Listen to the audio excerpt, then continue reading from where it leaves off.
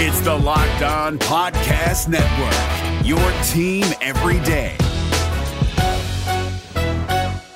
Kyle Krabs here, host of Locked On NFL Scouting. Join Joe Marino and me every day as we provide position-by-position analysis of the upcoming NFL Draft.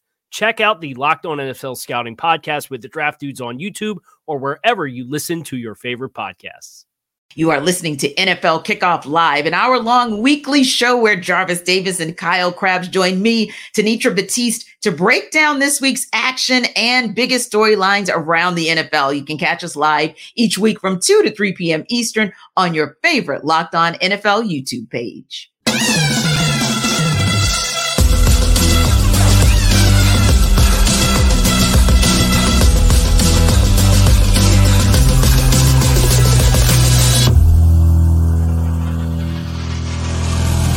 Welcome in, everybody, to NFL Kickoff Live. It is the best hour of football talk every single Friday. We'll go around the NFL, talk about every team and every single game, and we'll get local insight you can't get anywhere else but right here at Locked On. I am your host, Tanitra Batiste, alongside Jarvis Davis and Kyle Krabs. Let's go straight to Thursday night football. Oh, my God, what a game out in Big D. Kyle, for me, I actually watched that game, and it was one of those interesting ones where in the beginning, Seattle definitely, Geno Smith to DK Metcalf was a thing. And it was one of those situations where you thought, okay, here's the first team that Dallas has played pretty much this entire season with a winning record, and they're showing that they can actually be competitive. But of course, then there was this guy called Dak Prescott that did his thing. Yeah, I think that Dak Prescott's play the last month and a half has really been one of the storylines of the season. And it's not often that you see a Dallas Cowboy player get overlooked in some of the big picture conversations. But that MVP race, Dak's looking really interesting. 20 touchdown passes over the last 6 games, I believe, that he has played. And that's a really nice feather in your cap to have a fourth quarter comeback against a Seattle team that maybe doesn't have the best defense, but situational football down the stretch was really impressive for Dallas. And I think one of the bigger storylines for Seattle is in the midst of this gauntlet of their schedule, you got your best shot out of them offensively, and you feel good about that for Seattle. But the record now at 6-6, that NFC wildcard race is constricting quite a bit. This was not a game that they could have afforded to let get off the hook the way that it did, and I think that's the big storyline for Seattle coming out of this game. Yeah, and I think another storyline there, Jarvis, is sometimes you have to be very careful. You know, Pete Carroll has had his moments where he's definitely overthought himself, or sometimes he has kind of gone to the well one too many times. And it was one of those things where, yeah, it worked against Deron Bland until it didn't. And I think that was one of the other storylines. Be really, really careful about playing with fire. This guy's leading the league in pick sixes. And yeah, DK Metcalf, they had their way initially, the wide receiver core with Deron Bland, but eventually you had to believe that Dan Quinn, we know Dan Quinn very, very well, and you had to believe that Dan Quinn and those Cowboys, that Cowboys D was going to figure it out. Yeah, and that's the thing, right? Because the way this defense is built, they're built to have a play with a lead, right? Because, you know, in that fourth quarter, as I was, you know, as they went through the drive and then Dallas kicked the field goal right there at the end of the fourth quarter. It was about 1:46 left in the game. I was like, yep, this is Michael Parsons time. DeMarcus Lawrence is joining the party too. You know, those are the type of things I mean, I know they didn't, you know, they gave us some big plays. Like you said, they picked on Deron Bland as much as they possibly could in the first half of this game. But when it comes down to, you know what, cutting time, yeah, like they have the guys to close. They have the closer in Michael Parsons. Like the way he was turning that turnstile in that tackle to where he was kind of boxing him out from getting to Geno Smith. And then on the last play where they tried to run the running back across the formation, they kind of do a little quick little dump to him. Geno Smith had no choice but just to throw the football away on fourth down, the last play of the game. He didn't even have an opportunity to throw the football down the field to give his wide receiver a chance to catch the football. So those are the type of things that, you know, like you said, Dan Quinn understands when he has talent, the dude is a heck of a coach. So I think that for them to make the necessary adjustments, and then, you know, like I get it going at a guy like Bland because he's a risk taker, right? But if you look at those throws, even on that DK Metcalf touchdown, that was a very precise throw. That was the only place that Geno Smith could have put that football, and Deron Bland picked that bad boy off. So he was making some. Geno Smith was making some good throws. It's just the fact that that a guy like Bland, he has a knack for the football. He's a former wide receiver, so eventually he's going to get his hands on it. That's what we saw when he tried to jumped that deep out route. It was just all right, just what we used to seeing. And then when it came down to make a play at the end of the game, you saw guys like Michael Parsons and DeMarcus Lawrence starting to do their thing. That's what they're built for. And KC, the conversation, of course, to start the game, but definitely to end the game, because Dallas was able to battle their way back into a win, was whether or not they've also battled their way back into the conversation along with the Eagles and the 49ers, who we do definitely know are the cream of the crop for the NFC. And that upper echelon match down, we're going to see it kind of play out in full this weekend. We'll talk about it, of course, in the segment coming up. But just out of curiosity, did you see anything in last night's game that made you think, okay, this Cowboys team actually deserves to be in the conversation with these Eagles and 49ers teams? Well, you love the fact that they put up 40-plus points for the fourth time in 6 games. I mean, they are really hanging points up on the board at a crazy level. And, some of that comes from the defense with the scoring defense and all the pick sixes from DeRon Bland. So they get a little extra juice there. I just can't help but wonder, like, if Tyler Lockett doesn't drop that pass with 8 minutes left in the fourth quarter on 1st and 10 from the 45, what's this conversation look like? Right. Yeah. So this is a quality win for Dallas. I don't want to take away from it, but if you're talking about the cream of the crop, Philadelphia has a head-to-head. They'll obviously play next week in Arlington, so that's a huge matchup. But Philadelphia's also had a lot of success head-to-head against Dallas in recent years. And the San Francisco game that happened this year speaks for itself. So if I did have to put that hierarchy up there, I still probably would lean into those other two teams just because of the head-to-head favors that both of those teams have against Dallas. But you're going to put yourself in a position from a seeding perspective where if San Francisco loses or San Francisco beats Philadelphia and then you beat Philly next week, you might all of a sudden put yourself in a position where you're not the 5 seed that has to go play an NFC South champion, and you get some home games in the playoffs. And if you get that, anything can happen from there. Yeah, and it's such a tight race when you look over in the NFC, because it is the tightest 10-1 I've ever seen or can think of in recent memory. The Eagles, of course, with the 10-1 record, both San Fran and Dallas with 9. Well, Dallas actually 9-3, of course, because they just played last night. San Fran going into that game 8-3 on Sunday, and of course the Lions 8-3 as well. So very, very, to your point, KC, some interesting matchups. But yeah, with the Eagles, they've at least shown you, a week and a half ago, they showed you what they could do in pulling out the win against the Chiefs. That was, the perfect example. And then coming back and pulling it out in overtime against a solid Bills team. So yeah, they've shown improved. And San Francisco, once they got their guys healthy, they started looking like the 49ers again. So I think you're absolutely right. It's maybe 1A and 1B, but then we still have the Cowboys kind of in that second tier, if you will. Now, another very interesting turn of events this week was up in New York. We heard that Aaron Rodgers is back. 12 has re-entered the chat.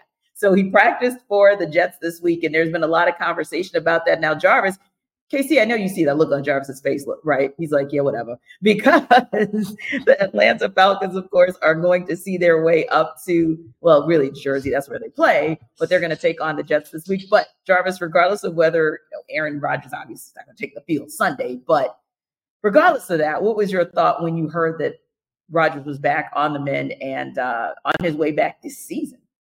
To be total honesty, like, this man craves attention, and I want to use a word, but I don't know if I can quite use it, so I'm refrain from using. He's an attention, you know what, and he loves it, and he craves it. He has to have it, and he's an anti guy, right? He's anti groupthink. So I think that this whole speed bridge procedure that he's is reportedly going through and trying to, go up against, what physical therapy suggests and all that stuff. And I think that it's amazing that he's using the Jets as a pawn almost in this whole situation, because, like, go sit down somewhere. Like, you just turned 40 years old.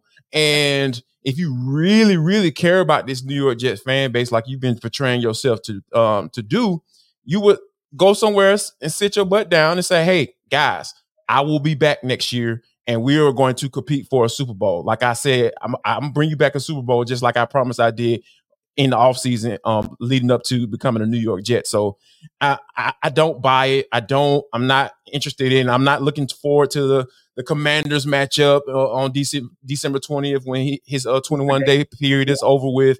Yeah, I'm not interested. I'm not interested in it at all because it seems like a very Aaron Rodgers type thing to kind of keep himself relevant as he's been out on our.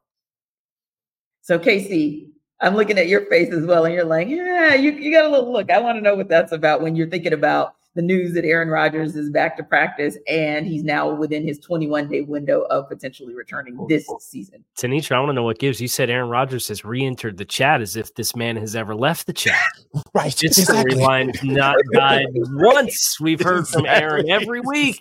But I go on Pat McAfee and tell the whole world what we had for lunch. Blow by blow, play by play, right? Look, I'm not a part of his rehab team, but my degree is in kinesiology and exercise science. And when he goes on the week of getting his practice window open and says, I'm up to 8 miles per hour on the rehab treadmill with 70% of my body weight, we're not close, guys. Like, that's not even close to being able to go. And then you watch him out there at practice and you see how he's working through things and he's moving. We're not close. Like, this isn't going to happen. And if it does happen, he's going out there at like 50%. And for his mentality to be, if I go out there because we're not mathematically eliminated at 50%, what's the worst that happens? It blows again. And that's the thought process. More power to you if you want to do that. But, this late stipulation, the fine print here that we only really got to once the calendar flipped past Thanksgiving is, oh, yeah, we have to be mathematically eligible to make the playoffs for this to happen and for it to make sense for me to come back. That ship going to be sailed. So, all of this, we have successfully milked this storyline for all that it is worth. Congratulations. We have reached the practice window. I saw the practice footage from yesterday. He's not even close. So you can open the practice window and Robert Saleh's sailing point is, well, he gets to practice and do his stuff with his teammates as compared to doing it off on the side. Okay, great. But, the headline is just Aaron Rodgers practices and everybody loses their mind. The fine print is there. REALX, relax, to quote Aaron Rodgers. This is not going to happen. Yeah, and I think you're absolutely right. Like, there's been so much attention paid to that. And of course, we would be remiss if we didn't bring it up and have some conversation and some commentary about it as well. But real talk, yeah, I mean, you're looking at a team that's up and down. You don't kind of know what you're going to get from them week to week. I mean, literally, I'm looking at a record, for example, and I say from week to week, but honestly, the last 4 weeks, we know what we'll get from them else. That's because that's what they've produced. So at the end of the day, you're looking at a team also that's 4-7. Weirder things have happened, but you would essentially have to go 5-0 to have even a snowball's chance, right? Or 6-0, really and truly, to have even a snowball's chance to get out of a very difficult AFC. Heck, you're not even getting out of your division, if we're being honest about it, Kyle, right? So if you can't get out of the division as kind of your part one, like, where's the path there? That's what you should be focusing on. Or your conversation should be more focused on, you've got a team in the Atlanta Falcons that's coming into town who you're going to be facing one of the top run offenses in all of football. And you're the second worst run defense in all of football. That really is what the focal point should be in New York. Not so, or not. Yeah, like I mentioned, like, this is all part of his plan. Like, I'm giving Aaron Rodgers a lot of credit. Like, this is all part of his diabolical plan to stay relevant, and it sucks because at the end of the day, like, when you're the quarterback is being questioned as to whether or not Robert Saleh should stick around as a head coach. It's like, why are you asking the quarterback that? A guy that's supposed to be on IR somewhere go rehabbing. You know what I'm saying? Like, Kyle, man, I think you need to call Aaron Rodgers and give him some good advice, man, some good sound advice to say, hey, man, if you want to continue to play, you might need to sit your butt down somewhere. So yeah, I'm kind of in the corner of this game has a lot better storylines to be having conversations about Like you got the division leader for a bad division. I'm going to be honest. Coming in town, and they're coming off of rushing for over 200 yards, over 400 yards in the past couple of games. So this is a team that's trying to get some type of momentum, going here. And we're sitting up here talking about a quarterback who we know anybody with common sense is not going to play. Well, you know what? That's why we're putting that conversation to rest, and we're.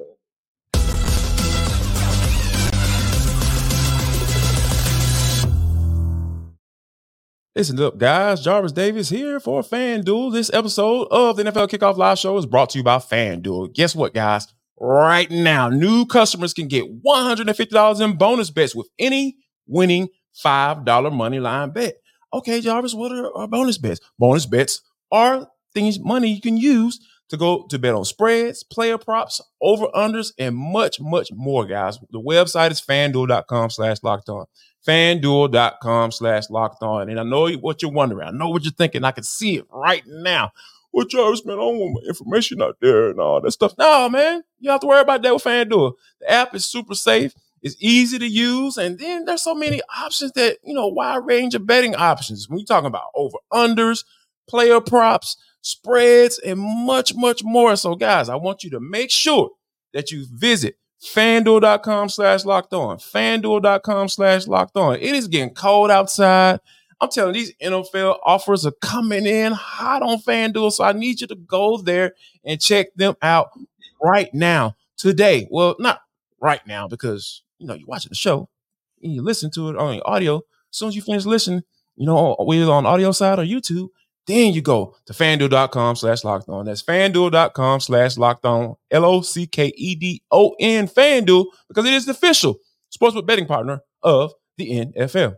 If you're looking for the most comprehensive NFL draft coverage this offseason, look no further than the Locked On NFL Scouting Podcast. Join the draft dudes, Kyle Krabs and Joe Marino, as they go position by position through the NFL free agent class and into the star-studded crop of college stars who will be selected in the 2024 NFL Draft. If you want to know who your favorite NFL team should be adding to its roster, you need to check out Locked On NFL Scouting, available on YouTube and wherever you get your podcasts. Part of the Locked On Podcast Network, your team every day.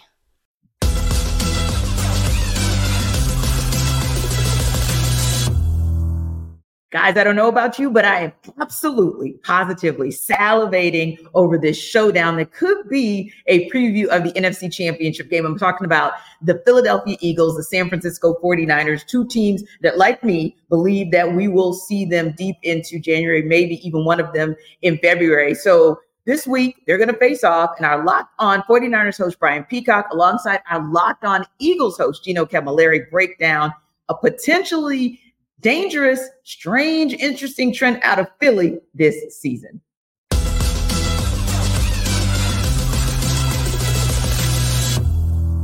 Huge matchup this Sunday between the Birds and the Niners. And Brian, before we get into keys of victory, I think you had a key question to get into first.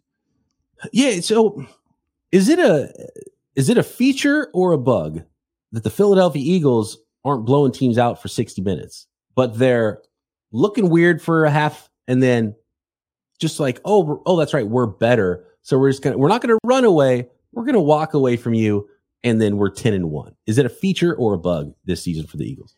Yeah, I think I don't know. It's a little bit of both. I don't want to cheat. I would say a bug because in the first half, it's not like it's a fluke. I think the play calling has been very up and down. I think they are turning the football over. Jalen Hurts has taken some time to wake up a little bit in these games, especially over the last month, but they are just so good at having an answer in the second half. It just feels like they're never rattled, and I think that's primarily because of their quarterback. I think they drive through Jalen Hurts, and it doesn't matter how many bad plays he makes, he just always keeps coming back, and it makes sense when you look at his collegiate career and everything he's went through. So, yeah, I would say, I don't know, it's kind of a strength and a weakness, too. You don't want to have to keep putting yourselves in holes because, especially against a really good team like the 49ers, odds are you're not always going to be able to come back. I mean, you were able to do it against Mahomes and Allen, which is miraculous in back-to-back weeks, but I don't think that's a recipe for success. So Yeah, it's kind of a mixed bag. It's an evil and I don't know, a good thing at the same time to know they're battle tested. But I wish they would make it a little easier on us.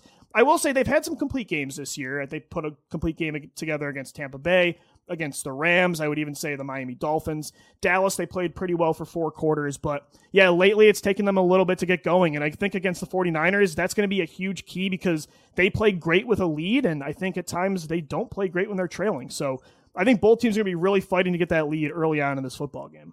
No doubt. I mean, it's fascinating because I was kind of saying it was a feature because they're battle tested. And we talked about how the 49ers have been such amazing front runners, which is not a negative this season. They get a lead and they're so good. And you're Kyle Shanahan. You have the entire playbook to throw at teams, run and pass. And then the defense can start to pin their ears back a little bit. And you make the opposing offense one-dimensional. That's been the 49ers' lifeblood. And so if that's how it plays out, I think it really plays into the 49ers' hands to get that lead early. Whoever gets the lead first is my first key to victory in this game.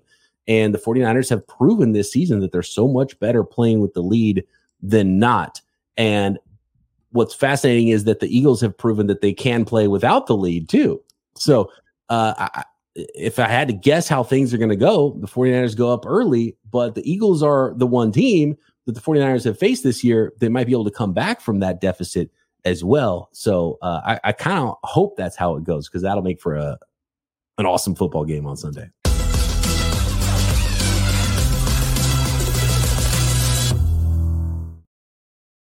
Come on back. As I was listening to Brian, I know it just muted itself. I'm like, oh, you don't want to hear from me anymore? Live on NFL Kickoff Live crew, what's up? Anyway, we know that happens from time to time. But my point being, Jarvis, it's interesting in listening to what Brian said at the end, it was almost like he was making his case and unmaking his case all at the same time, because he said that the one thing that the 49ers, the one thing that could happen is whoever is that team that goes up first is a team that's probably going to win the game, which the 49ers tend to jump out to a quick start. But then he had acknowledged the fact that, like Lou was talking about, the Eagles are the one team that, they just kind of sit back and take your best shot until about 59 minutes into the game and decide, okay, we'll just smoke you. And so how do you feel about that in terms of your reaction to, okay, if the 49ers jump out, does this mean that that's it for the Eagles because this is the one team that can stop them from coming back? Or will the Eagles still be good to go regardless of if the 49ers jump out first? I feel like the Eagles will be good to go because, when you think about like all of the games that we've watched, the Eagles play this year, like you're talking about 1-score games. I will never look at that as a detriment in the NFL because, hey, like 1 or 2 plays determine games pretty much each and every Sunday, unless this is just a bad matchup. So when you come into a matchup like this, or one that could potentially be an NFC championship, like we talked about earlier, that's what you look for. You look for teams that have been battle tested. You look for teams who've been in dog fights, so to speak, or bar fights, because when in bar fights, there's no rules. It's, people out there just like, okay, people out there just fending for themselves and they're going out there and trying to figure out a way to get out of there with the win. In this particular case, you're talking about winning a football game. So I tend to lean towards the Eagles because they are a team that's well balanced, and that's what you always look at when you talk about going into matchups like these with 2 really good teams. And I feel like I trust Jalen Hurts a little bit more than Brock Purdy. I know people might not necessarily agree with that, but when you think about what Hurts being able to step up in certain moments and being able to make necessary plays, especially when they were playing against the Chiefs a couple weeks ago, those are some of the things that you have to pay attention to also. So I'm with Brian, who like you say, he made his case for the 49ers, and then I'm with the rebuttal to his case that he made on the backside that, hey, the Eagles are built to win a game like this one. Yeah, and honestly, Kyle, I thought that the strange but dangerous play they were going to talk about was the tush push, but it works. The Eagles have that thing perfected. And I think the other piece there is this, in addition to what JD was saying about how the Eagles came back against the Chiefs, I think that it gets maybe lost in the shuffle that they didn't just come back and beat the Bills. They beat them with a touchdown, and they beat them without Lane Johnson. And so when you start talking about some of the things that the Eagles have endured, I feel like sometimes those things get overlooked as well. But kind of what are your thoughts on where this Eagles team no pun intended, but where this Eagles team will land based on how they do or could potentially do against these 49ers Sunday. Yeah, just as a follow-up on the one-score game dynamic, they have 2 more one-score wins this season than San Francisco has in all of 2022 and 2023 combined, which is a full extra season's worth of games. So that ability to win close, win ugly, win gritty, win dirty, like San Francisco has done it, but like Philadelphia this season, it's kind of been like the book for them. So I think Philadelphia can win in more ways, where I think San Francisco has kind of a more defined pathway to beating you. Kind of their plan, and I think they're very well rounded in what they do offensively and defensively. They are one of the teams in the league that throw the ball the least, but they're the most efficient per attempt passing offense in the league because of the weapons that they have on the outside. Ayuk's averaging almost 20 yards a catch. So much of that is run after catch. Christian McCaffrey, that's the centerpiece, the vehicle of this offense is the trade deadline last year. I think there's a game script for San Francisco to really take control of this game and take advantage of it and kind of smother Philadelphia. But I don't necessarily know that they're going to get to that script. So I do think this is going to have to be a win dirty game for either team. The good news is either team can do it. One team is just doing it at a higher rate this season than the other. Yeah, and amazingly so, Kyle, the one team that's doing it at the higher rate is actually the underdog. Just saying. But, Gino Camilleri and I talked about that. He, of course, is the co-host with Louis DiBiase for Locked On Eagles. And we talked about the fact that for whatever reason, they're still in Philly trying to put some respect on that team's name and trying to put some respect on Jalen Hurts' name. And it just isn't happening. So I suppose maybe Casey, maybe JD, if you beat the Chiefs, and then 6 days later, you beat the Bills. And then 10 days later, you beat the 49ers. Maybe that's the kind of 1, 2, 3 punch that you'll need in order for you to get the respect that you deserve. But that said, I think also there's still some opportunity out there for some teams to make a statement that they can actually be that team that heads to the NFC Championship or meets one of these teams in the NFC Championship. So Jarvis, what team do you feel is still out there in the NFC who could beat either the 49ers, the Eagles, or both? Wow, that is a really good question because, like, going through this was a hard one because I was a month ago would have been different, right? Right, yeah. Probably about 2 or 3 weeks ago, I would have Lions would have been the first name to come to mind, but that got Jared Goff starting to shine through a little bit. Old Rams, Jared Goff. The reason why Sean McVay said, hey man, I'll holler at you, bro. Go ahead and take your little one-way trip to Detroit, and give me Matt Stafford. Like, I need that.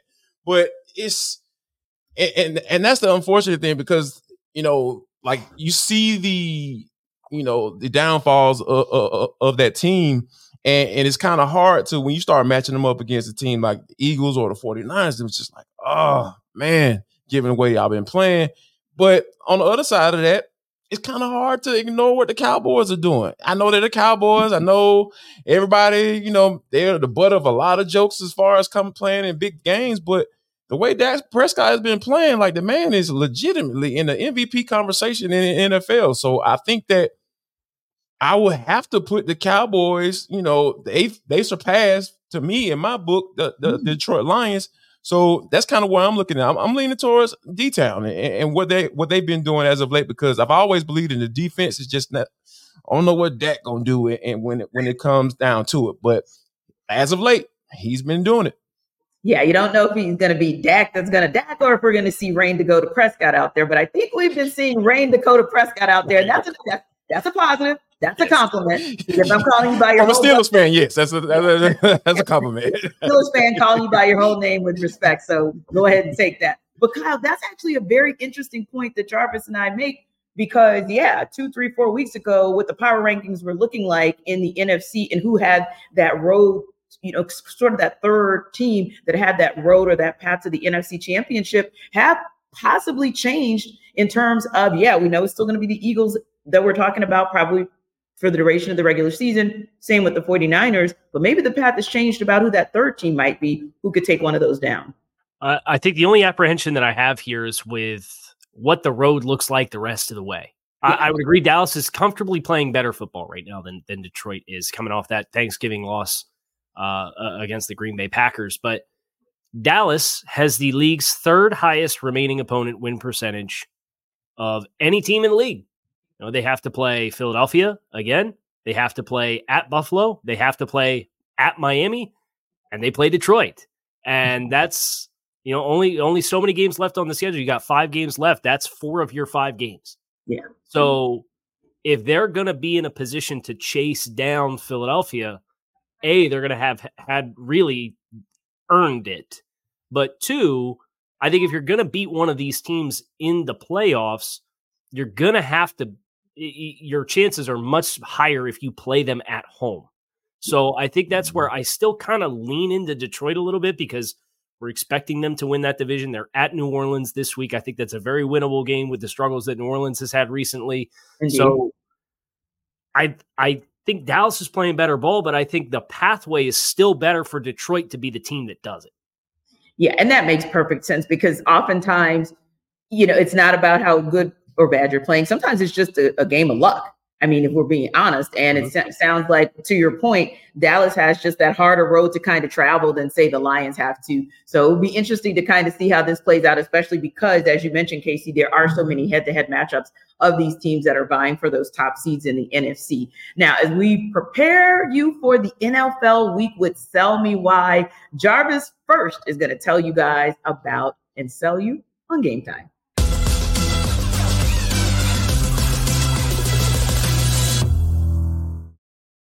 Listen up, guys. Jarvis Davis here for Game Time. This episode of NFL Kickoff Live Show is brought to you by Game Time.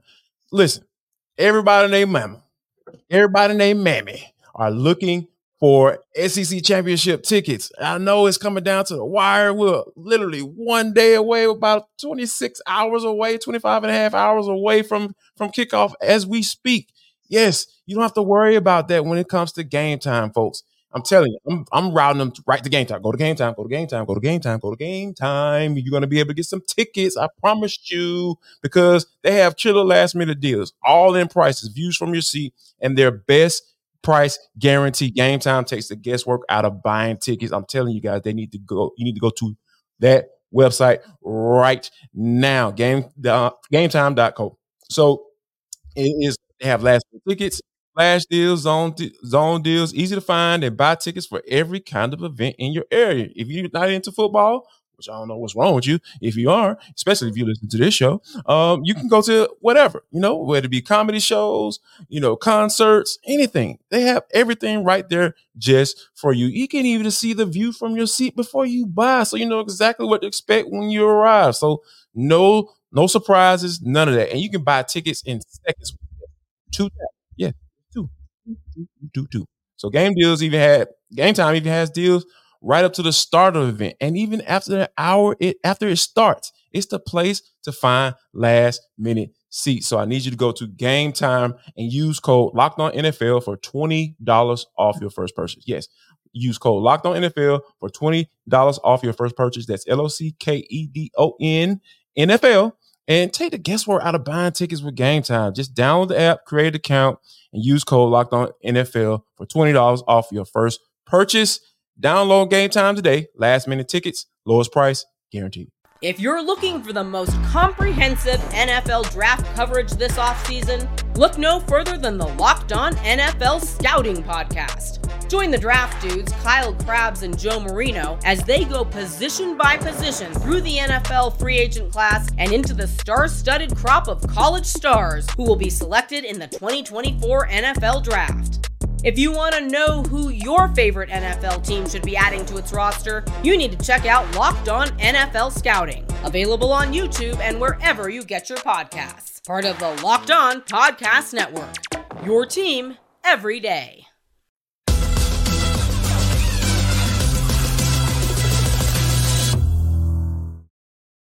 How does it keep doing that? The microphone guys does not want me to talk. I literally was like, I'm unmuting myself, and it's like, no, I'm muted. But anyway, it's just, you know what? It doesn't want me to be great. But there's a great person that we're going to hear from, my BFF of Locked On, Ross Jackson, who I had to give hugs to last week because it was It was tough for him, Jarvis, coming off that Falcons Saints game last week. It was sad. He was sad. He was really sad. Now the Saints are finding themselves, in a 4.5-point underdog situation over at FanDuel Sportsbook as they host the Lions this Sunday. He's going to tell us about why the Saints can cover that spread. If the New Orleans Saints hope to get a win against the Detroit Lions, they got to start burning sage in the Superdome right now. I'm Ross Jackson, host of the Locked On Saints podcast. In order for the New Orleans Saints to get a win against the 8-3 Detroit Lions, they're going to have to do a lot of things, and maybe reviving or finding the living lineage of Marie Laveau, the voodoo queen of New Orleans, might be the biggest way and best way to achieve that victory. But if they're going to have to do it on their own, they're going to need to have a lot of things go the right way. They're going to be without their top wide receiver in Michael Thomas, without their big deep threat in Rashid Shaheed, without their top cornerback in Marshawn Lattimore, and their other big-time wide receiving option, second-year wide receiver Chris Olave, is coming out of concussion protocol, so even if he does play, who knows how impactful he will be. Needless to say, the chips are stacked against the New Orleans Saints. But if the Saints can do a couple of things, maybe they can make this one interesting. See, the New Orleans Saints are one of the lowest-ranked teams in the NFL when it comes to their defense putting pressure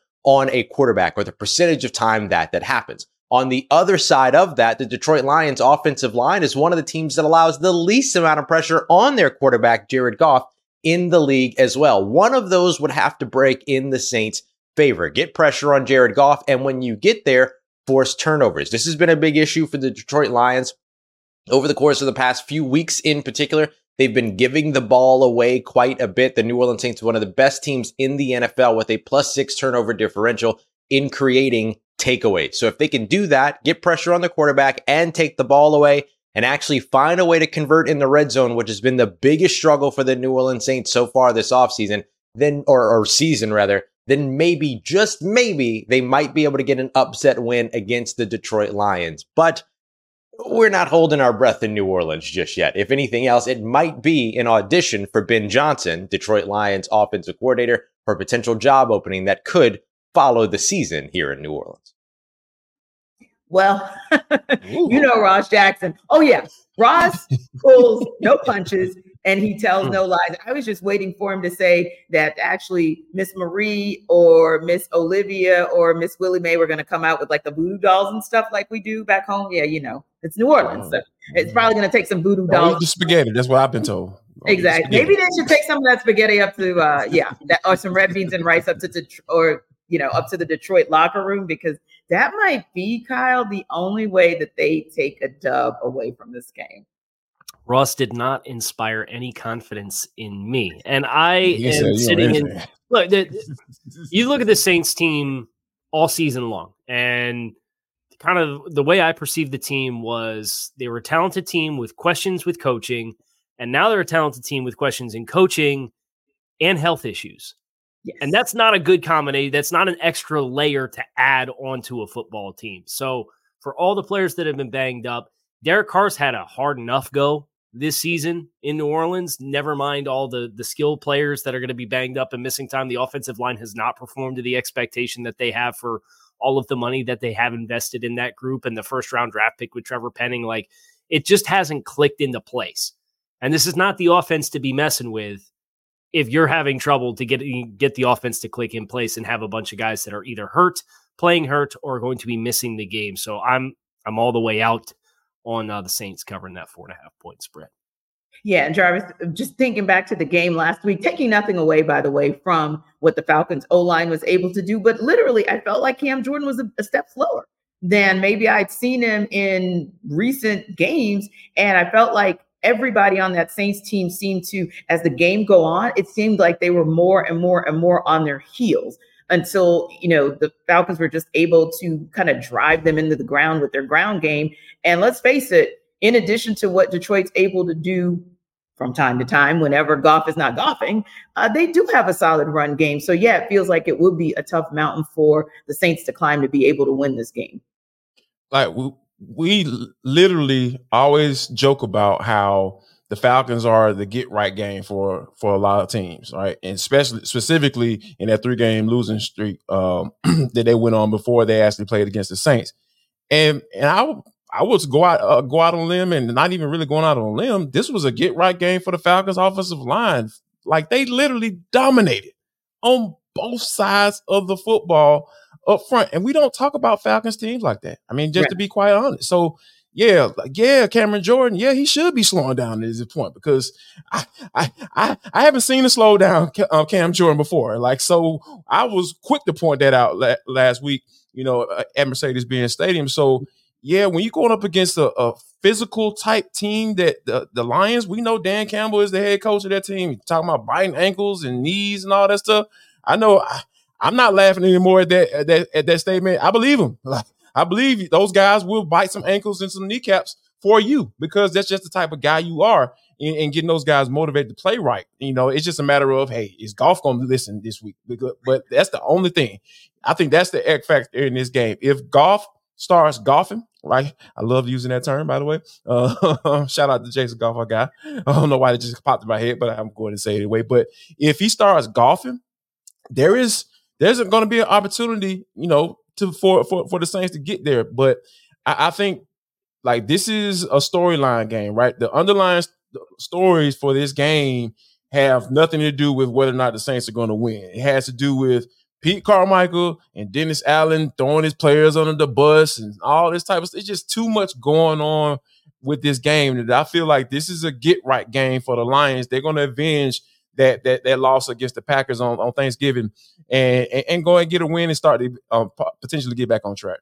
Yeah, now, a team that is not, I feel like, in that same situation, because they certainly aren't the clusterfuck that we're seeing at least in the Saints, but it might be a similar situation, Kyle, when you look at the Miami Dolphins and you look at the Washington Commanders, meaning one team is a clusterfuck and one team is not. So maybe it's a similar situation off field in this upcoming game.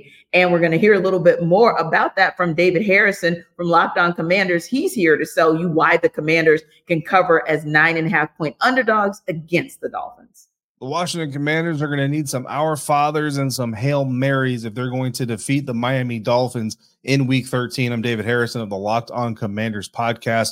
But to cover the 9.5-point spread that they have on FanDuel as underdogs against the Miami Dolphins at home at FedEx Field this weekend, that might be a little bit more doable, because the Washington Commanders have had a tendency this season to play down to competition, play up to competition, taking the Philadelphia Eagles to the wire twice this season in an NFC East division matchup, but then also getting pummeled by the Chicago Bears, losing twice to the New York Giants, and then, of course, getting run out of their own stadium against the Buffalo Bills earlier this season, and then most recently a loss on Thanksgiving against the Dallas Cowboys that led to the firing of defensive coordinator Jack Del Rio. Now, while the Commanders are praying for a chance to beat the Miami Dolphins, they may also want to ask St. Anthony for some guidance as well, because a lot of people think they lost their way and lost their minds when they traded defensive ends Chase Young and Montez Sweat. Since then, the Washington Commanders have not been able to manufacture much of a pass rush,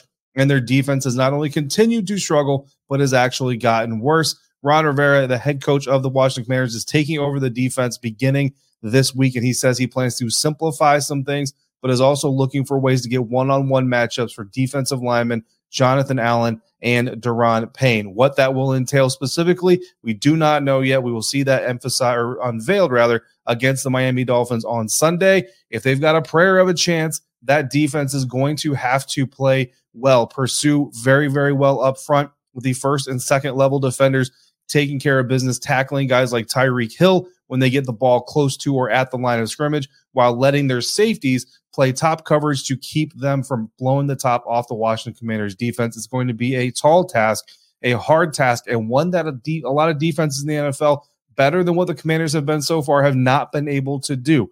But if the Commanders can do it enough, and Sam Howell can do some of the good things that we've seen him do in his first year as a starting quarterback in the NFL, the Washington Commanders could cover that 9.5-point spread and certainly have a prayer shot at beating the Miami Dolphins. For more on this game and everything Washington Commanders, check me out on the Locked On Commanders podcast 5 days a week, part of the Locked On Podcast Network, your team every day.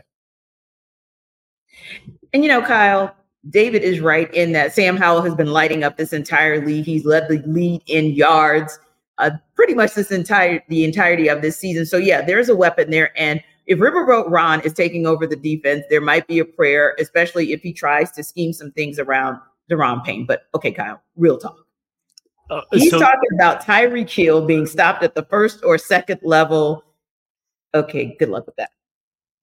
I have good news and bad news. The good news is 9.5 it's a large spread. So that always helps your case. I think, you could backdoor cover, you could score late touchdowns. You can, you see that happen quite frequently.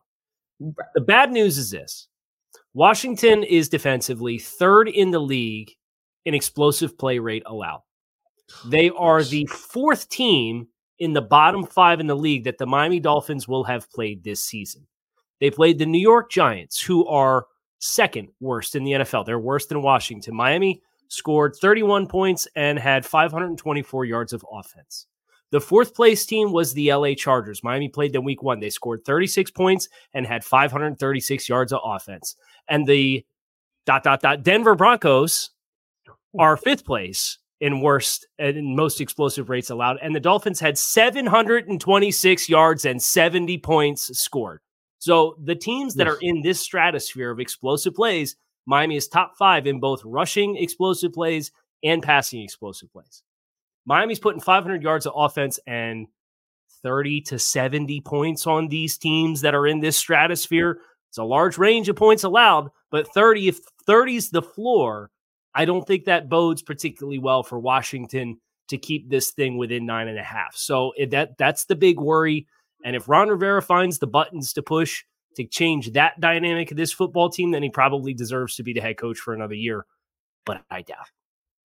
Yeah, and Jarvis, if you look at to Kyle's point, even when the Dolphins scored 31-17 on the Patriots, and you look at those numbers, it's like once again right up there in terms of explosive plays, in terms of total yards in that game, and just utter dominance. I mean, almost 400 yards, 312 yards passing, and literally you're looking at about 6 yards per play. So yeah, this team shows, if you have a leaky secondary and if you don't have the ability, which I don't see the Commanders as doing, to have the ability to really put Tua Tagovailoa in a position where he has to be hurried in his throws or in his progressions, it's going to be a long afternoon for them. Yeah, it's like, this is a type of team that's fun to watch, right? But when you think about, the way with all of the emotions and Mike McDaniels and Tyreek Hill looking like he's copping a squat before the ball is snapped. I'm just like, what is he doing? And then next thing you know, he's just getting up out of there and getting the football in his hands. Like, I love the way, Mike McDaniel calls plays, and I love the way they run offense. And that's what they do what they're supposed to do. Like, just a team that is not good against the pass, a team that are, vulnerable against explosive plays, whether it be the run or the passing game. Like, you love teams that take advantage of that. And I really, you almost appreciate it, because, like, let's face it, like, it's been a little weird. Like, the quarterback play has been down this year for the most part. And I joked about defenses getting better, but it's like, it's hard to find good quarterbacks, in this day and age. So I think that the Dolphins being able to take advantage of that, on a consistent basis, I feel like this is going to be another instance where we're going to be looking at this game like, man, Tyreek Hill still got a chance to get 2,000 yards, or what's about to go down with that. But I really feel like the end result of this game definitely going to be a Dolphins win. But I really feel like there's a Magic Johnson tweet coming. At the end of this game, just like, man, how Magic throws those cryptic tweets and just like, yeah, that was not a good performance today by our team. We're going to make sure we get better and take care. Wait a minute, what? Are you fired a man without firing him? So yeah, I think Ron Rivera is a dead man walking. I don't see him firing up the troops and getting this defense back to some respectability. I really feel like, the only way that the Commanders potentially cover is Sam Howell has listened to Eric Bieniemy, and they have a heck of a game and cover at a last minute touchdown when the game is pretty much out of hand. That's the only way I see that happening. But overall, this is going to be a Dolphins win, and I think that we're going to see some good offensive play for sure. For sure. And so Sunday Night Football will take the Packers into Kansas City. They're taking on they'll be at home against the Kansas City Chiefs. Check that. Peter Bukowski joins us now, and he's going to actually tell us why they can cover the spread as 6-point underdogs. Don't tell me you need to calm down or that it will only happen in my wildest dreams. I know the Green Bay Packers all too well, and they can beat the Chiefs at Lambeau Field on Sunday. Let me tell you why. I'm Peter Bukowski, host of Locked On Packers, and this love story started the last time these two teams met. Jordan Love remembers it all too well. Steve Spagnuolo blitzed him to the point he must have been wondering by the third quarter, is it over now? When Andy Reid was asked about Jordan Love in the preseason, he basically said, I forgot you existed. And if those really deep cuts didn't cause bad blood, then putting Love's mom and girlfriend in the nosebleeds at Arrowhead had Love seeing red after a tough performance. But his reputation has changed. His play has changed, and the Packers have been one of the best offenses in the league over the last month. Even if he hasn't been untouchable, the protection for Jordan Love has been solid, and he's been the man. He's in full command of the offense, creating from different arm angles like he thinks his girlfriend is the one in the box with Taylor Swift. And when they need a tough catch on third down, Love can go, Romeo, save me, and Dobbs obliges. But 2 is better than 1, and Christian Watson, once again, looking like a dynamic, explosive option, means everything has changed for this offense and their ability to create down the field. The Packers have been a top 5 team creating explosive the last month, and Love has been among league leaders in big-time throws. If the Packers can tackle and not have guys like Travis Kelce shake it off, they can keep the Chiefs from creating a big plays and keep a blank space up on the scoreboard. This is a delicate line to walk, but Green Bay will be back to December where a Matt LaFleur Packers team has never lost. No, seriously, they're 15-0. It's going to be frigid at Lambeau, so go in style, wear your cardigan and friendship bracelet, and buckle up for a Super Bowl I rematch. And don't blame me if the Packers spring the upset. It's me, but I'm not the problem. A.J. Dillon will be for the 27th ranked Chiefs run defense by DVOA.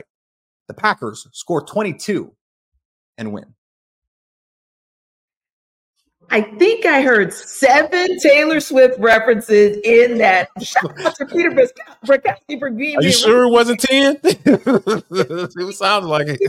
Do your thing. But anyway, guys, quick reaction to that. That was actually some bold predicting from our guy, Peter. He's saying that maybe the Packers can pull off the upset. But KC, do they actually cover? I think they can. I think they can cover. 7 of their last 10 football games have been 1-score games. So you're in the 6-point territory. Like that's on the upper echelon of just about every game that they played, win or lose. I think 22 is about the right number, not just because it's a Taylor Swift song for the Packers offense. And if the Chiefs can fall into the trap of the last 2 teams that have played Green Bay, which is Green Bay successfully run the ball, and they've run the ball well for about a month now.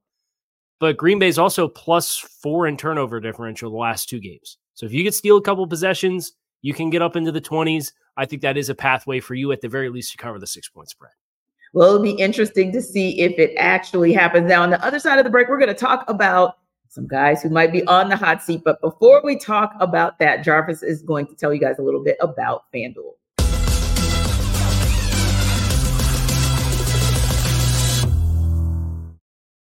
Listen up, guys. Jarvis Davis here for FanDuel. All right, this episode of NFL Kickoff Live Show is brought to you by FanDuel.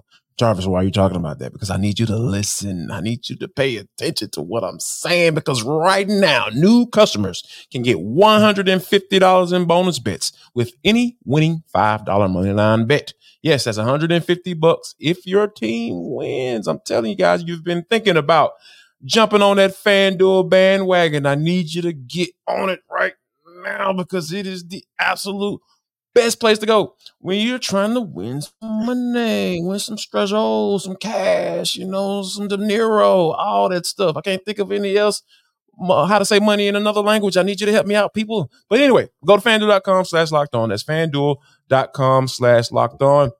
The app is super safe, guys. It's easy to use. There's a wide range of betting options, including spreads, the player props. We just talked the over-unders and much, much more. We just got talking about spreads and whether teams are going to cover or not. You can go to FanDuel and place a bet. And all you got to do is place a $5 money line bet, and you're going to get $150 if you're a new customer. So head to FanDuel.com/lockedon. That's FanDuel.com/lockedon and kick off the NFL season with FanDuel because it is the number one sports book in America. If you're looking for the most comprehensive NFL draft coverage this offseason, look no further than the Locked On NFL Scouting Podcast.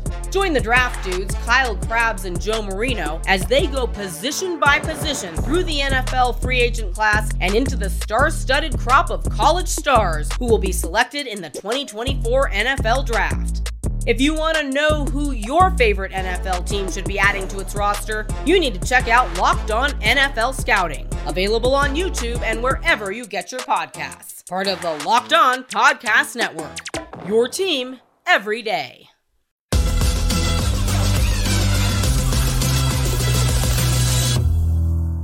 Well, guys, it's about that time because it is week 13. So we are coming into the final stretch of the NFL season, and that's when we got to start talking about the hot seat. Got a couple coaches that I want to throw out there to you, Jarvis, and I'm going to throw a couple coaches out there to you, Kyle, as well. And you guys give me your thoughts on whether or not these coaches will make it through the rest of the season and then get the axe.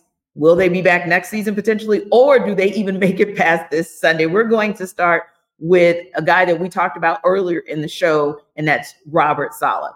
Jarvis, does he make it through the week, through the season? Does he make it back into New York next season? I think he makes it back into New York next season because like the way this team has been constructed, by Joe Douglas, the general manager of this team, hey, they went all in on Aaron Rodgers because they got the young talent on the offensive side of the football. The offensive line is still a work in progress, but the defensive side, you had Garrett Wilson, and then you had Sauce Gardner on the other side. Those guys were rookie of the years, respectively, on that side of the football. So there's talent there. There is a little bit of hope there, as far as and I don't look at Robert Saleh as being incapable of being a head coach. I feel like he's a good leader. I feel like those guys believe in him.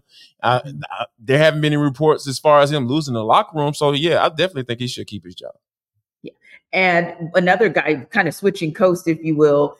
I don't really know, Kyle, if you can lay everything at the feet of Brandon Staley, because I feel like the Los Angeles Chargers as a franchise. Yes, you can.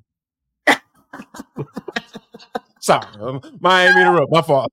Sorry. Okay. You know what? Tell me why. Tell me why everything should be laid at the foot of Brandon Staley. Because you know what I was going to say, Jarvis? To me, the Los Angeles Chargers just seem like a franchise that stay in the can't get right category. That's the only reason I say that way, because they're always the team where they're in the conversation about possibly getting into the postseason. And they always seem to be the team that they stay in games if they don't actually win games against teams they shouldn't win games against. And then it's a head scratcher everywhere else. And to me, that reputation of theirs preceded Brandon Staley. But like you said, maybe we lay it at his feet and maybe it's bye-bye to him and he won't be going up and down the beaches of LA next year. Yeah, I think it's time. I think it's time for Brandon Staley to go. When you're going at reporters and about demanding that they don't ask you certain questions as if they're on a professional too and they're there to do their job. Right? Yeah, like come on, like that is so like unprofessional, and it just really speaks to where you are mentally as the head coach of this team. We could tell you're flailing. We tell you're getting defensive. You don't have an answer. And when you get to a point where you don't have an answer and your defense has been awful and you're a defensive coordinator, like we experienced this down here in Atlanta with some of his defenses that they had, obviously some reasons for that, but overall you're responsible for that. You are responsible for the reason why you got that job. Like you were looked at as one of those next upcoming defense coordinators. You got the head coaching gig because of that. And then when you come to take over as a head coach and your defense is not good and you arguing back and forth with reporters about whether or not you're going to give up play calling, it's not a good look. And I think that, the Spanos family, they probably really don't care about good looks because like you mentioned, they've been kind of like the laughing stock of the league. Like, okay, yeah, can't get right. You're laughing at him. But yeah, I don't see him surviving this.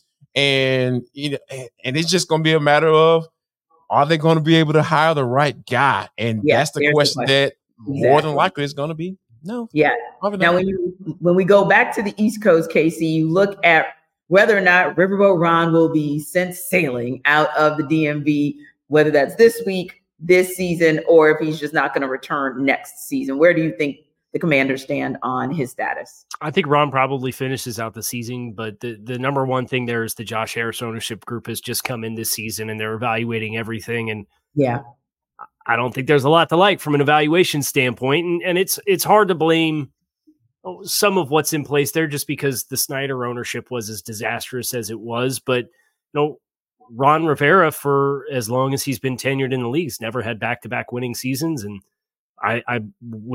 they were 500 last year, so they technically didn't have a winning season last year, but they're at 8 losses, right? Like, you're on the doorstep of another losing season. And you'd like to think with an ownership group that's coming in, had this year to evaluate everything, then they're going to start to kind of shift some gears and say, okay, let's get this thing headed in the right direction.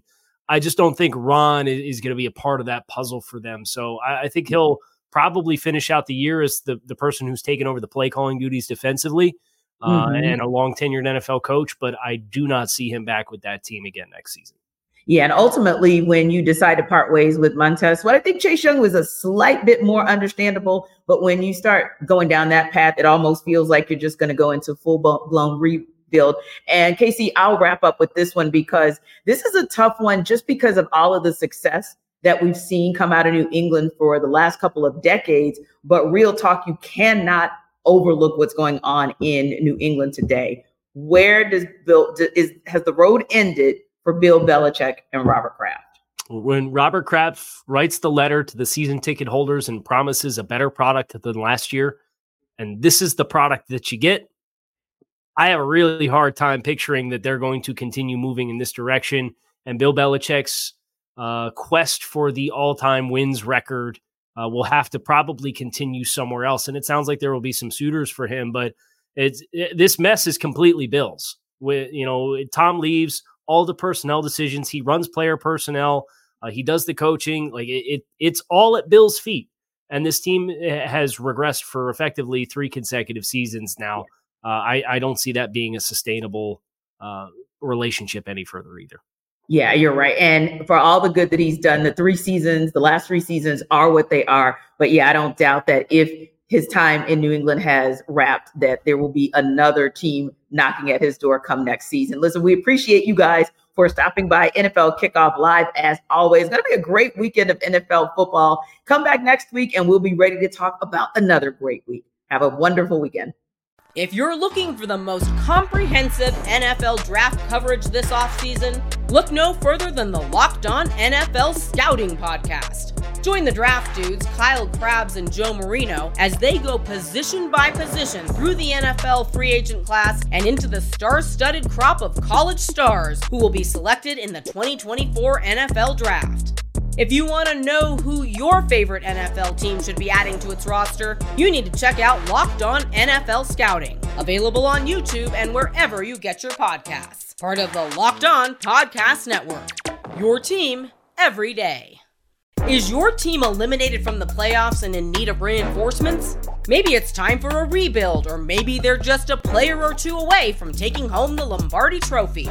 Either way, join Keith Sanchez and Damian Parson for Mock Draft Monday on the Locked On NFL Draft Podcast. They'll tell you which college football stars your team will be taking in the 2024 NFL Draft. Check out Mock Draft Monday on the Locked On NFL Draft Podcast, part of the Locked On Podcast Network, your team every day.